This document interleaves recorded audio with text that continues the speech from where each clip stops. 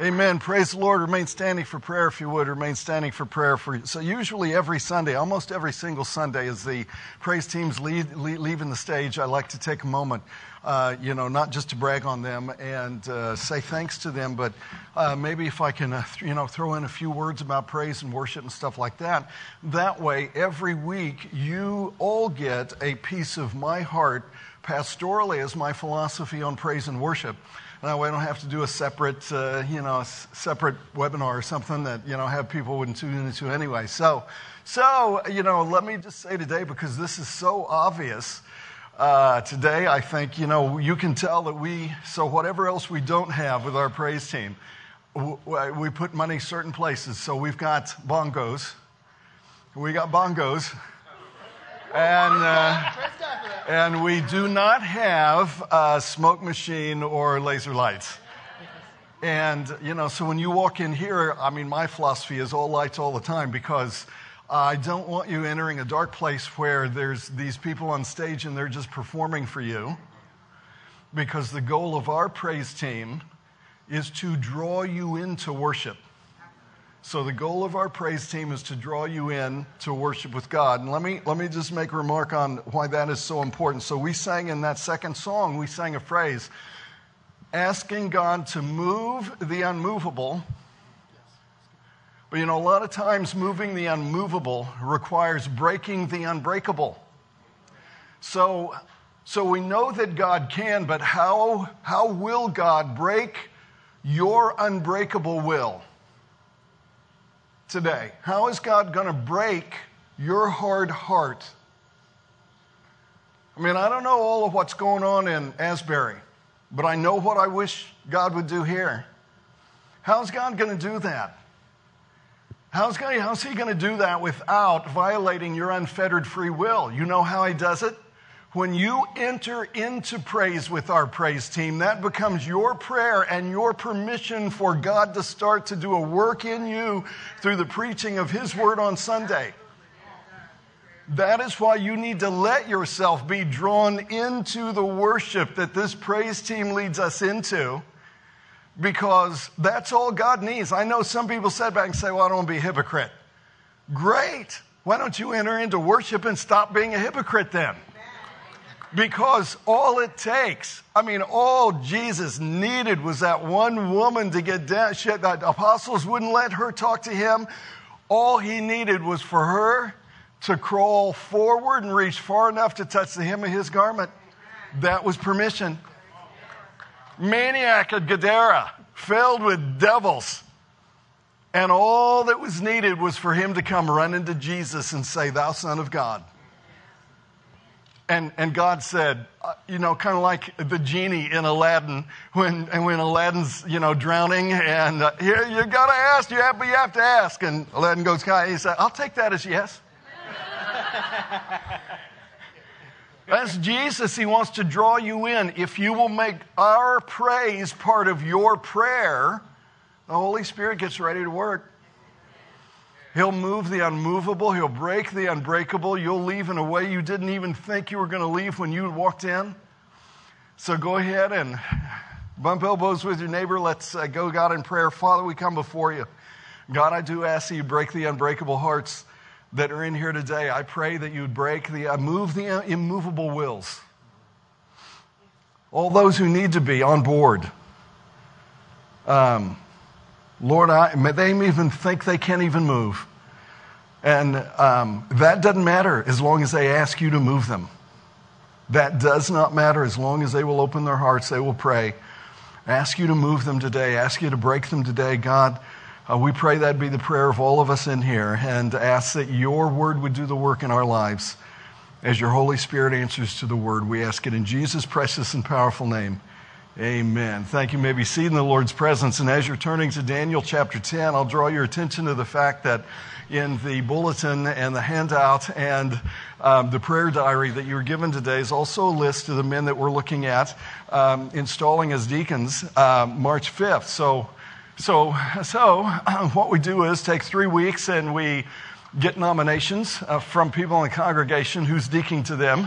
And then pastors get together and select out of that list. And then we put that forward for 3 weeks and try and do our due diligence of publishing it before they're installed. In the rare case, and I don't know that this has even ever happened, that you know something that would biblically disqualify them, well, then let us know. Talk to one of the pastors, email me, whatever, and let's work that out and deal with that. But otherwise, except for last-minute changes that come in after the time we print this up, these will be the men that we will install as our deacons March 5th. And I don't have big shots. I want deacons. Deacons are what? Well, Matthew 23, servants. Mark 9, least of all. Luke 22, as the younger, not as the chief. So they are servants of everybody, and yet they have to endure the hardship of a pastor or a leader in a lot of circumstances. And so those are the men that we want to be able to install as our deacons March 5th. You may come from a background from a church that had, 6 or 7 deacons. In my experience, most of those churches, those deacons are actually acting as a board, not deacons. We have a larger number than that. We have a less of a number proportionately than when I first came here, before I came here to Harvest. So Harvest had more deacons proportionately before I came than what we have now. And we've come from some churches that had proportionately slightly more than what we're looking at. But these are the men we're putting forward. Also, we were able at the first of the year to bring upper rooms. So bring the high school and the middle school back on Sunday mornings with us. And now the downside of that was how many of them were serving in areas like Harvest Kids on Sunday. The upside of that is that we took all of our English-speaking adult classes and moved them off of Sunday service times so that you can now do a true +1. And since your adult class is not meeting during a Sunday service time, you're going to attend one service and serve at another one. And I say that because we need pre-K help at 9 o'clock, especially at the last service. And then we need K through 5 helpers at 10:45 this service. So as you leave today, out there in the lobby, go by the desk and let them know which one of those you want to serve at. So we've got...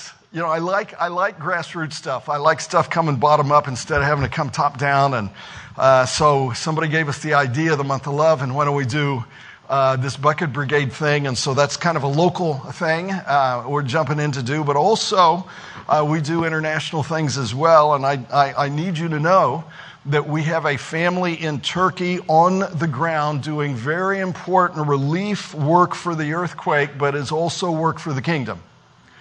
So if you want to give and you want to know that 100% of that is going to go directly there for that, then designate Turkey earthquake on your check or in the drop-down menu on our website, and we'll make sure that it gets there. Both good and evil exist in our universe, and they're in conflict, and that means that life is a fighting exercise of spiritual warfare for every believer. And it is in preparation for a fighting experience in the coming Star Wars. Now, we'll get there to that, and even here in the book of Daniel. But Daniel 10 today tells us how to face the spiritual conflict that we're in right now. And we know there's a war because there's so many POWs. So many innocents caught in crossfire. So many people who suffer because of our sin. We're born into a world with the devil as its God, according to 2 Corinthians 4:4. But when we're born again, we are born into the kingdom of God. So in God's word, we discover how to fight and how to prevail for Him. So this is the real combat workout here. I don't know about the exercise class we're going to do called combat. I remember probably 30 years ago, it was combat. We had an exercise class, mainly all men, and it was run by a guy that had just gotten out of Special Forces. And it did hurt me. It hurt my feelings. Every time I went, it hurt my feelings. But we're all involved in this spiritual combat. We need to discover how to fight. We need to discover how to prevail. Between the end of Daniel chapter 9 and the beginning of chapter 10, there's this mammoth destiny-changing event which occurs. It is a great reset by the New World Order in order to transition to a new revolution. And so Cyrus, the king of Persia, gives permission for Jews to return to their land and actually rebuild their temple. And so caravans of exiles are leaving Babylon and pulling out in their Conestoga wagons and sailing for the old world. And that signals the fact that Israel's captivity is now over. But does that mean that God is going to immediately restore and establish his kingdom back on earth again with Jerusalem as its capital? Is that what that means? Well, Daniel starts knocking at heaven's door because he wants to find out. 2 years later, God gives him the answer. So these last 3 chapters of Daniel are really just one single cohesive unit. It is the final vision of future events, but it takes an entire chapter here on the front end just to explain spiritual warfare in these last days. So chapter 10 is like an introduction to the vision itself. Watch verse 1. In the 3rd year of Cyrus, king of Persia, a thing was revealed unto Daniel, whose name was called Belteshazzar, and the thing was true. But the time appointed was long, and he understood the thing and had understanding of the vision. And now the rest of the chapter is going to tell you exactly how that came about. But first it lets you know Daniel's demonic Babylonian name is Belteshazzar, which means Lord of the poverty-stricken's treasure. The coming tribulation saints will only survive if they refuse to take the mark of the beast, and that will make them impoverished in this world. And yet that remnant will be God's hidden treasure, who we and Jesus come back to reclaim at the second advent. But I want you to look here in verse 1 at that phrase, the time appointed, because there are other ways that same phrase is translated by the James Gang. Now there's a right way and a wrong way to use Hebrew and Greek. Okay, so there's a right way and a wrong way. Most pastors, when they get up and preach, if they're going to use a Greek or Hebrew word, they'll tell you what that word is, and then they'll take you to the etymology, and they'll talk about how Aristotle used the word, and then they will insert their reasoning for what that happens to mean here in this context. And, well, that's okay for them, but that's not the way you define things in the Bible. So the right way to use Greek or Hebrew is get your Strong's Concordance, trace a little number for that word to the Greek and Hebrew dictionary in the back, and then as it gives you the definition after the colon, it will tell you the other ways that the James Gang translated that word. And you can even go and look up all the passages if you want. I did that word study for you, and they translated this same word as army, battle, company, host, service, soldiers, and waiting upon war. Because what it is referring to is the time that it takes to amass an army for battle and set up a campaign, put your camp in order to fight a campaign. And so the time appointed is long because the armies coming together are huge, like at the Battle of Armageddon. And that leads us into the thesis for this chapter. Christians with understanding and vision realize that spiritual warfare is always just over the horizon. I mean, that's simply what you sign up for when you get saved. When you make Jesus, who is captain of the Lord's host, the captain of your salvation, Hebrews 2:10, then he becomes your commander. And the Apostle Paul says, you look there on your handout at 2 Timothy 2:3, he tells Timothy, thou therefore endure hardness as a good soldier of Jesus Christ. So the Holy Spirit works in your life with purpose. That purpose is to place you exactly in the ranks where God wants you for the spiritual campaigns that this church must undertake this year.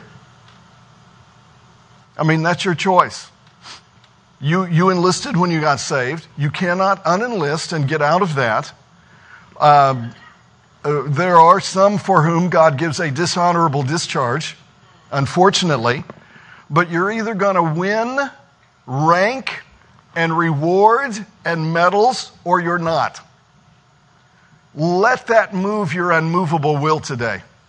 Let that break your unbreakable heart today. Because the first facet of this chapter tells us how to address spiritual warfare. Verse 2. In those days, I, Daniel, was mourning 3 full weeks. Why? I mean, Ezra and many of the exiles had already returned safely to Jerusalem, and Daniel had personally been promoted to key administrator over the province of Babylon. But the date for Daniel 10 is the same as the date for Ezra 4, and look at what we're told. There on your handout, Ezra 4, verse 4. Then the people of the land, Palestine, weakened the hands of the people of Judah and troubled them in building, and hired counselors against them, politicians, lawyers, to frustrate their purpose all the days of Cyrus, king of Persia, even until the reign of Darius, king of Persia. So instead of celebrating, because he has spiritual insight and vision and understanding, Daniel sees struggle on the horizon, and watch. He does 2 things in verse 3. I ate no pleasant bread. So he ate what is called in other places the bread of affliction, that's unleavened bread. I ate no pleasant bread, neither came flesh nor wine in my mouth, neither did I anoint myself at all, till 3 whole weeks were fulfilled, bread and water diet. Now that is the Daniel fast. Those things function as spiritual disciplines to bring Daniel in humility before God. They are what I will call the hardship of worship. They are incessant prayer, asking, seeking, and then finally knocking. And it reflects praying without ceasing, just like what we're told to do today. So Daniel knew the thing that we often forget about spiritual warfare, and this is our first point for study. The best time to expect a battle is after a blessing. Hello, somebody. I mean, last Sunday we had like 13 or 14 baptisms, and I mean, it was a great day. Last week was a wreck. I mean, I don't know, doesn't this ever happen to you? Refugees streaming back to Judea, rebuilding Jerusalem. Hey, the enemy ain't happy about that. The devil is never happy with anything God can get out of you in this life. He hates your faith in God.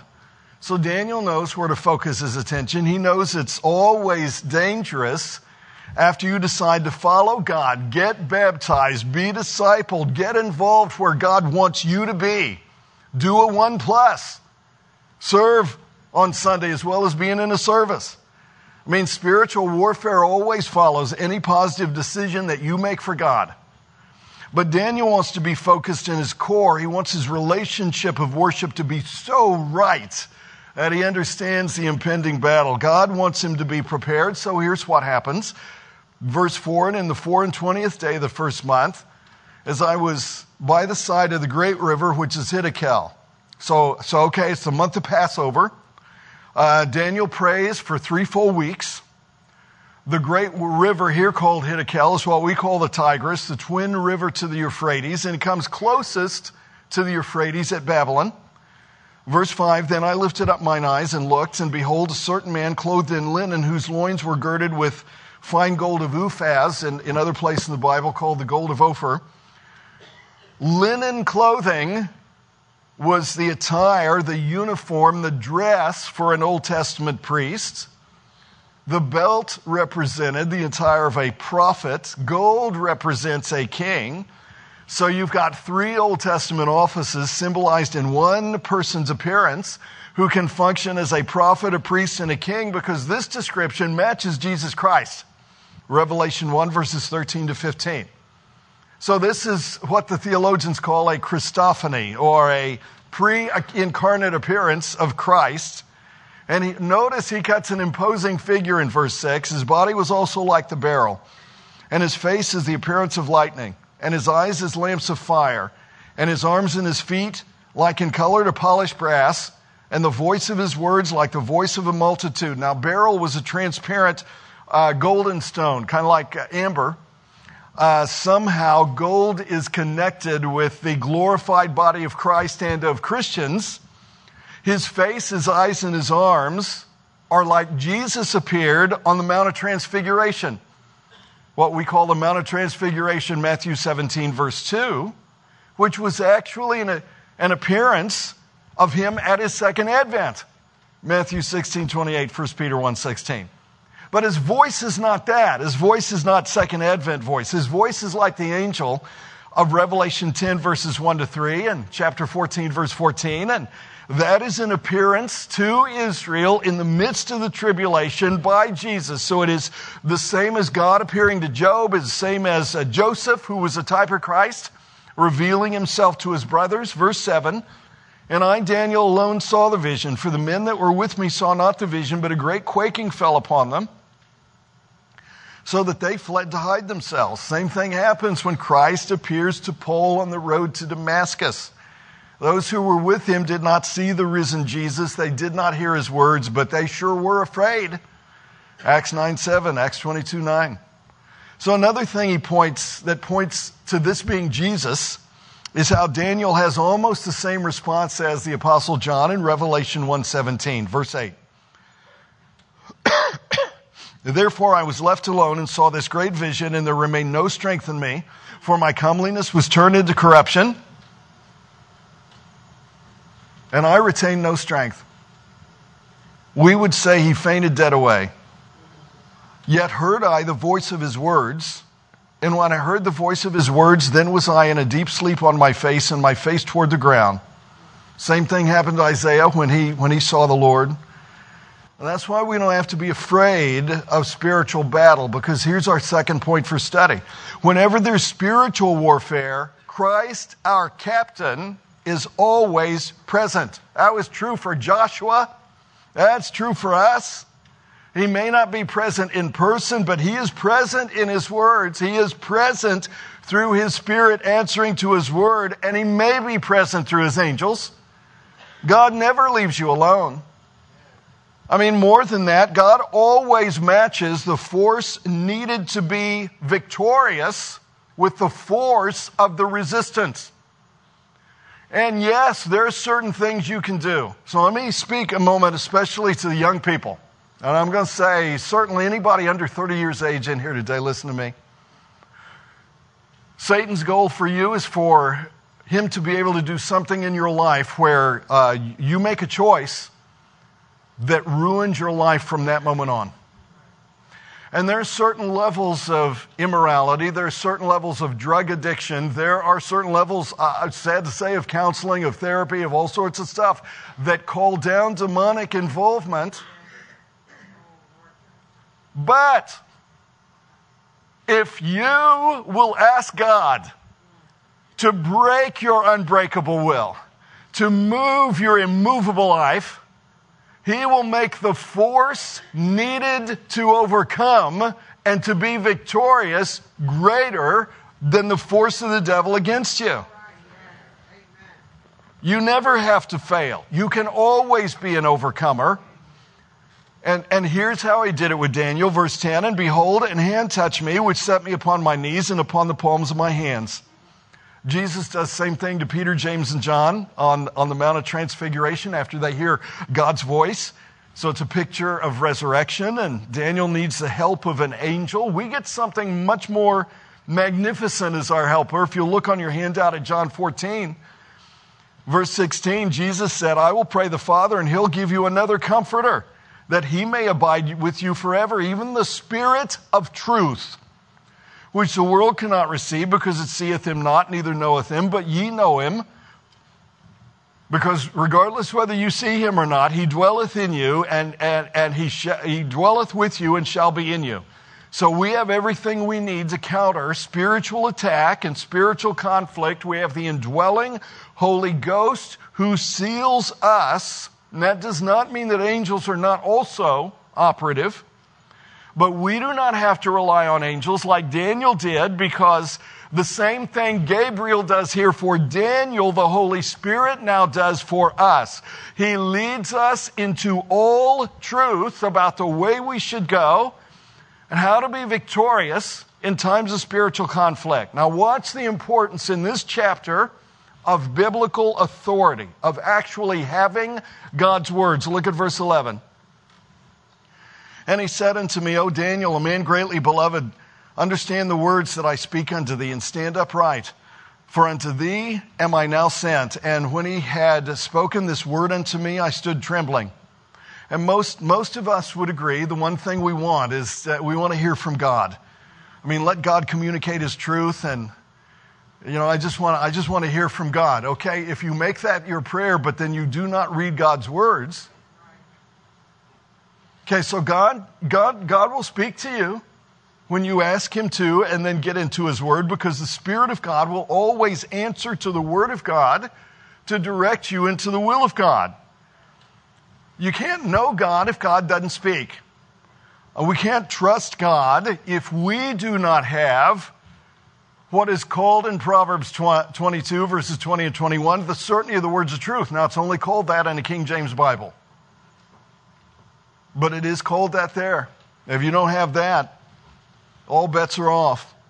You cannot follow God if you do not have His words, because if you do not have His words, you do not know His will.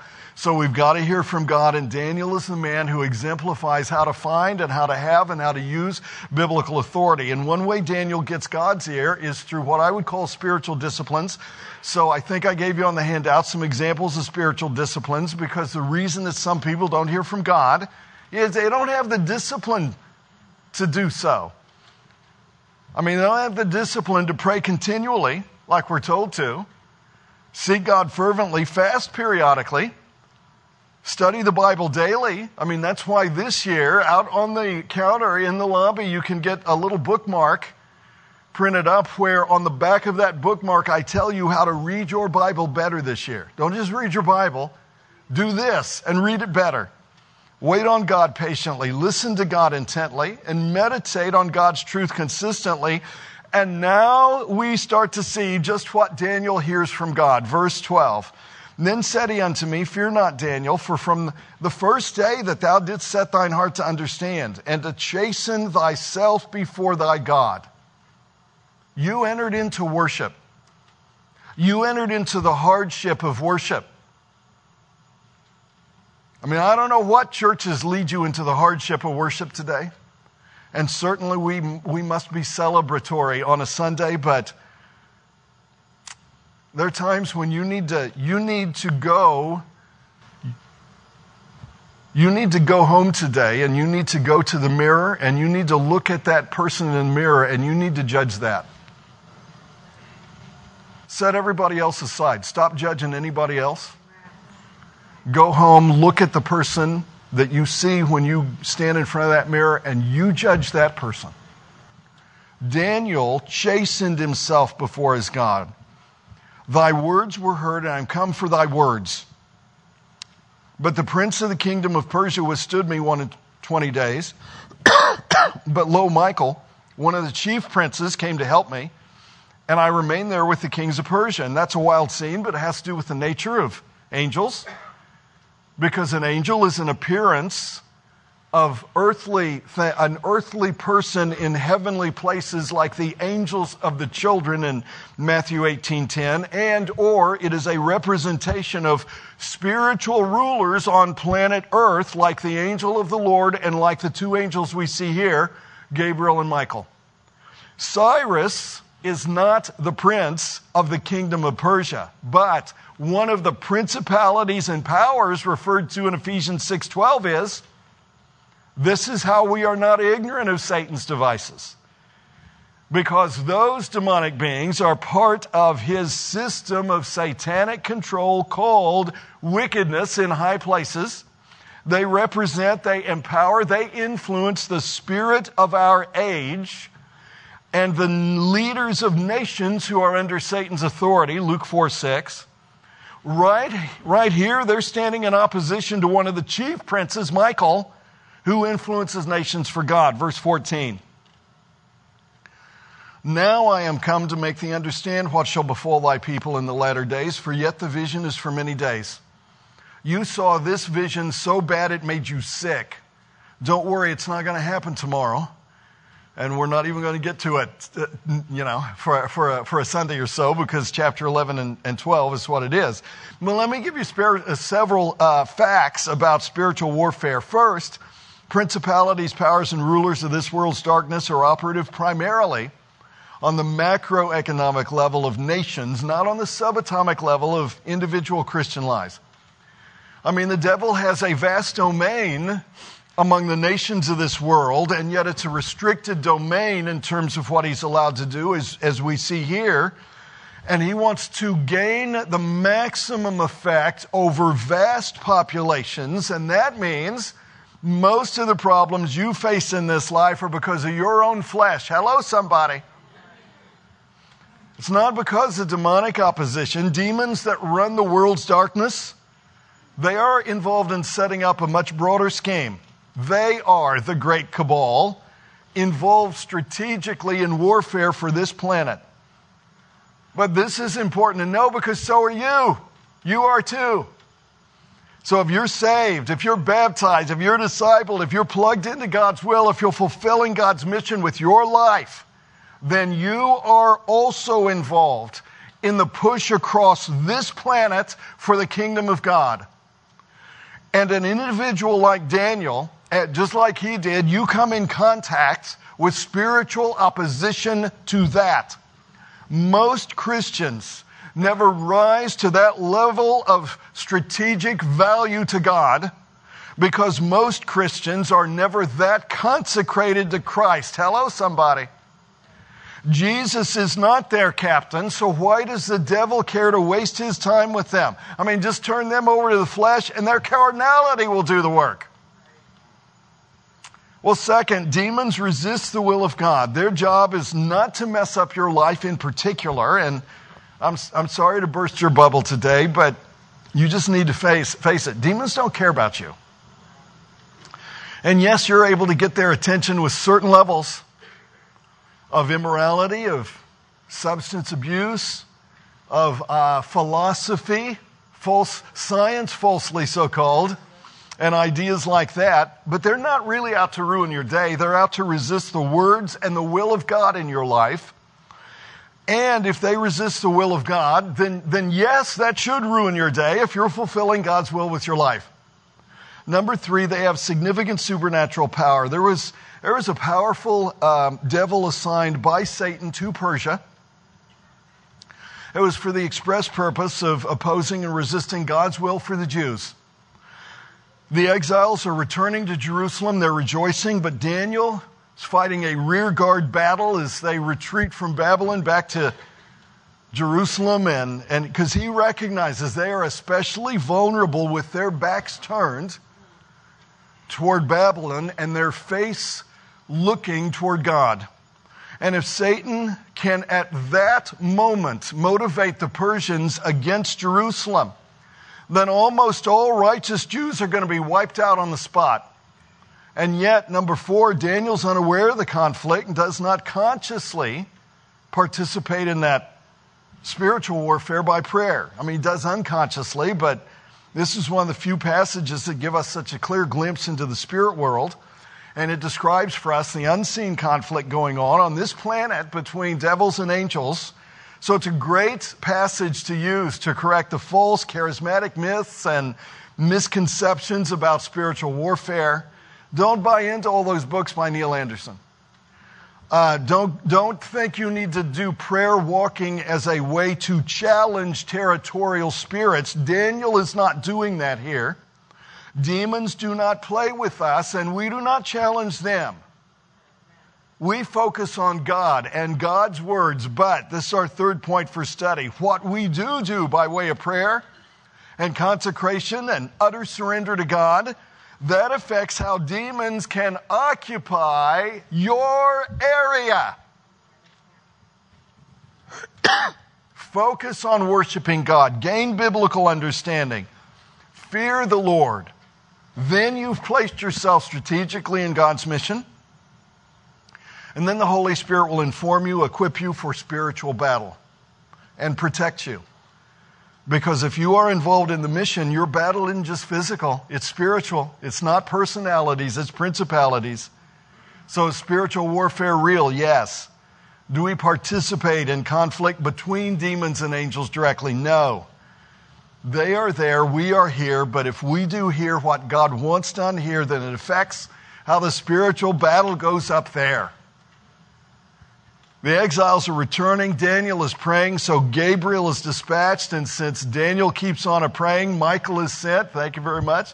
Michael is sent to represent and to escort Gabriel down to Daniel. Watch, look at verse 15. And when he had spoken such words unto me, I set my face toward the ground, and I became dumb.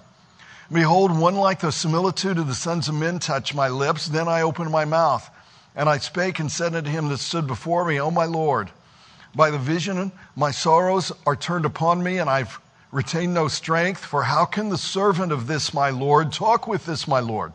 For as for me, straightway there remained no strength in me, neither is there breath left in me. Because Daniel right here is a picture of Israel in this dispensation. They have no recognition of Christ as their Messiah, and all of their rabbis won't even speak his name. That man, they call him. Verse 18, then there came again and touched me one like the appearance of a man, and he strengthened me. Just like Jesus will do when he appears to them in the middle of the tribulation, like we saw back in verse 6, verse 19. And said, O man greatly beloved, fear not. Peace be unto thee. Be strong, yea, be strong. And when he had spoken unto me, I was strengthened and said, let my Lord speak, for thou hast strengthened me. So the angel of the Lord touches Daniel 3 times. Verse 10, verse 16, verse 18. Daniel is given a double commandment to be strong, but the strength that he gets is not his own. And that is why in the New Testament, the command for us is to be strong in the Lord, Ephesians 6:10, and be strong in the grace that is in Christ Jesus, 2 Timothy 2:1. So there are just 2 things to be strong in the Lord out of this passage and out of 2 Corinthians 12. I want you to look at them. First letter A, trials. Be strong in trials and infirmities. Because it is Daniel's press, stress, and distress that drives him to God. Second, letter B, pray in reliance on the grace that is in Christ Jesus. So prayer in reliance on the grace that is in Christ Jesus, that's something to be strong in. Be strong in that. So what God strengthens us to do is be patient, Colossians 1:11. I don't care what age or stage of life you're in. If you're young, if you're a teenager, if you're high school, college age, I know it's tough. Be patient. You're not an adult yet and you want to do adulting. Be patient. Well, then you become an adult. And you want this and you want that your parents have. You want their house and you want their car and you want their... Okay, well, be patient. And then for your parents and the older crowd, well, we don't have as much time left. We don't want to be patient. There's not that much time left for us. So I don't like this any more than you do. But if you want strength promised in Christ by the Holy Spirit, you will be driven to desperate dependence on God by prayer and by suffering. Hello, my name is not Olstein, it's Alan, and I'm your friend. Verse 20, then said he, knowest thou wherefore I come unto thee? And now will I return to fight with the prince of Persia. And when I'm gone forth, lo, the prince of Greece shall come. Well, it takes us right back to the vision in chapter 8 of the 2 goats and the horns and the Greek and Persia and fighting. Okay. Yet in verse 14, he said he was going to explain what was going to happen to the Jews in the latter days. Now, we will not actually get to that until chapters 11 and 12. So it's kind of like the McCoys sang, hang on, Sloopy, Sloopy, hang on. Now, in case you're not familiar with that tune, the B-side of that 45 was Daddy Woo Woo. Just in case you need a trivia question for dinner today. So chapter 10 now ends with the first-hand source for chapters 11 and 12, verse 21, but I will show thee that which is noted in the scripture of truth. And here's the shame. There's none that holdeth with me in these things, except for Michael, your prince. This is the first mention of scripture in the Bible. A script is something inscribed, something written down. Scripture is inspired verbal words made visible in writing. Okay, that's one way to use Hebrew and use definitions, Greek, Hebrew, and definitions. Let me draw the application of that for you. Because Scripture is God's words, God's written words that you can read. All the modern Bibles today, you have a story. You have God's message. You do not have God's words. What? Okay, so we've got, they're a message. I'm not saying they're not Bibles. I'm saying they contain the Bible, but not they are the Bible. But okay, so you've got the message. What if God wanted to give you His words? I mean, can you imagine if God wanted to give you His words? That is Scripture. In 1978, over 200 evangelical leaders published the Chicago Statement on Biblical Inerrancy. And what they should have published was a statement on Scripture and biblical authority.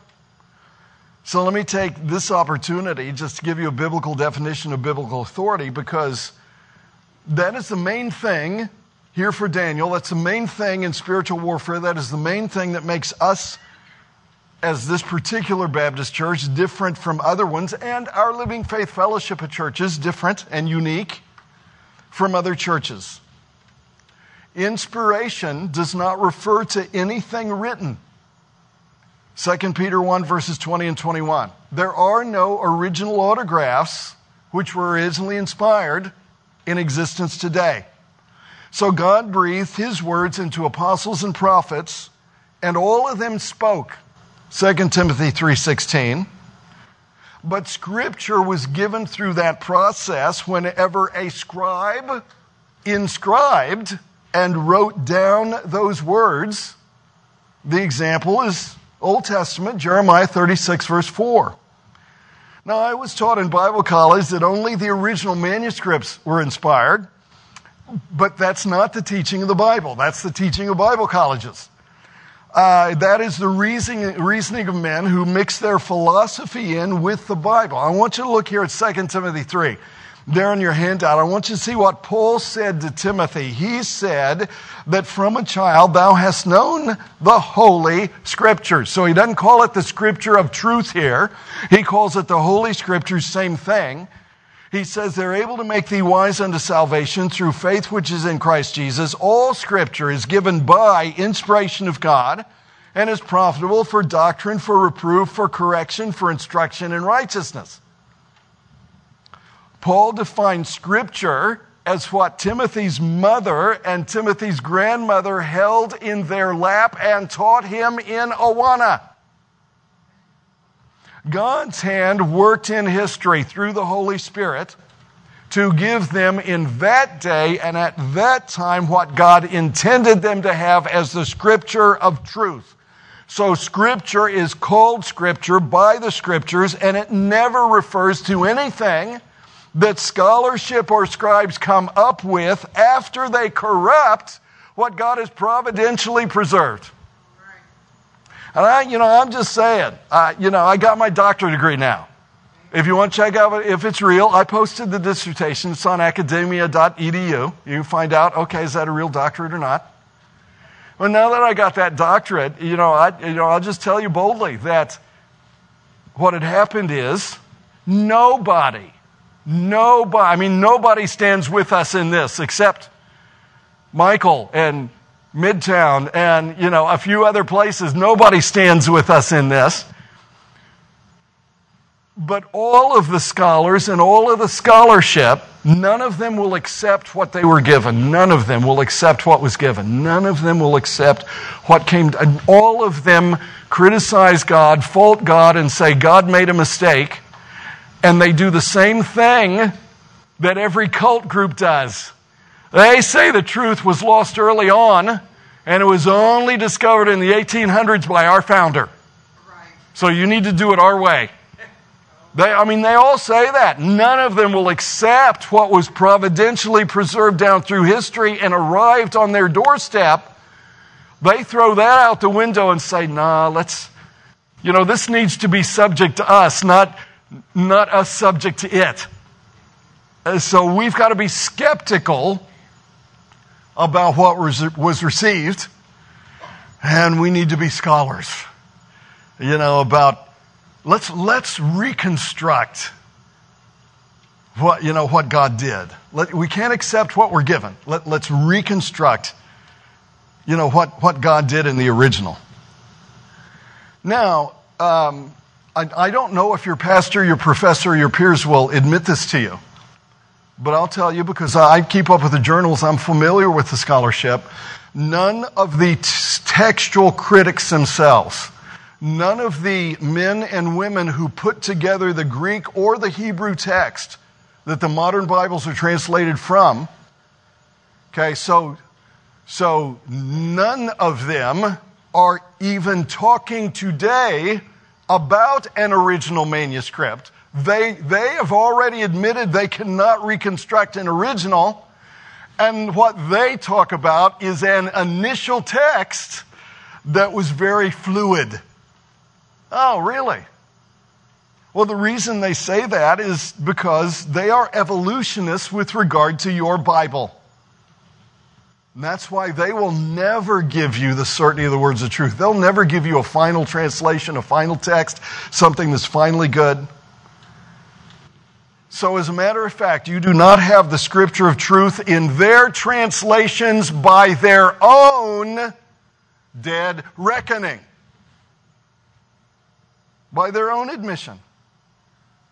Peter says only the people were inspired, not the originals. And you know what? So if you ever did find an original, it would not have what God intends for you to have as scripture. And what was written as scripture, you can find today in your own language by observing the evidence of God's hand in history and comparing it to the alternatives. So, this isn't rocket science. You have to be a scholar. You don't have to know Greek or Hebrew. All you have to do is be a Bible believer. If you had Jeremiah's original of Jeremiah 36 verse 4, you would be missing words that God wants you to have according to Jeremiah 36 verse 32. Now it might be 12,707 words like in the New King James. Or it might be missing 25,698 words like in the ESV. Or it might be missing 55,168 words like the NIV. But I know that after John Wycliffe brought the entire complete Bible into English in 1382, that there were 7 printed revisions for 229 years until 1611, and then the process stopped at the 7th one. And for 270 years, from 1611 to 1881, King James Bible was the only words of God that we had in English. So either it is Scripture, and it's God's words, it is the certainty of the words of truth, or you have never had them and you never will, because they certainly are not available to you in any Greek text, which you don't read anyway. When you pick up a Bible that is Scripture, it is given by inspiration. So the King James Bible is not inspired, but it is easy to identify as Scripture, which was given by inspiration and available to you in English. And it is a shame that no one stands with us in this. And this is why. I don't know what's going on at Asbury, but I know what I wish God would do here. And God will do here what He wants to do because the Spirit answers to the Word. If you have the right view of biblical authority and the Word in your life, He will bring angels down for you. That's what He did for Daniel. So in modern translations, all you have is a corrupted version of God's words in the King James. They aim for an equivalent message immediately understandable to the natural man, 1 Corinthians 2:14. But you don't have God's words in them, and words are the key of the Bible. You can't even do simple English Bible exegesis in any of the other translations. And that is because the people who make those versions do not want a God they have to be subject to through His book. They want a book they can view critically and make judgments about, which is subject to them. And that is the true nature of spiritual warfare in these last days. So I'm much more confident of a faith-based view of your Bible than the skeptical scholars are, because the Bible itself backs up a scriptural view of scriptural authority.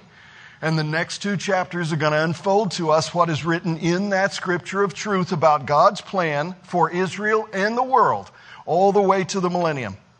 There's one more thing I want to give you before we go. First, I want to personalize this passage. So first, in an age of affluence and excess, God calls you to face the strategy of spiritual battle and demonstrate humility in worship.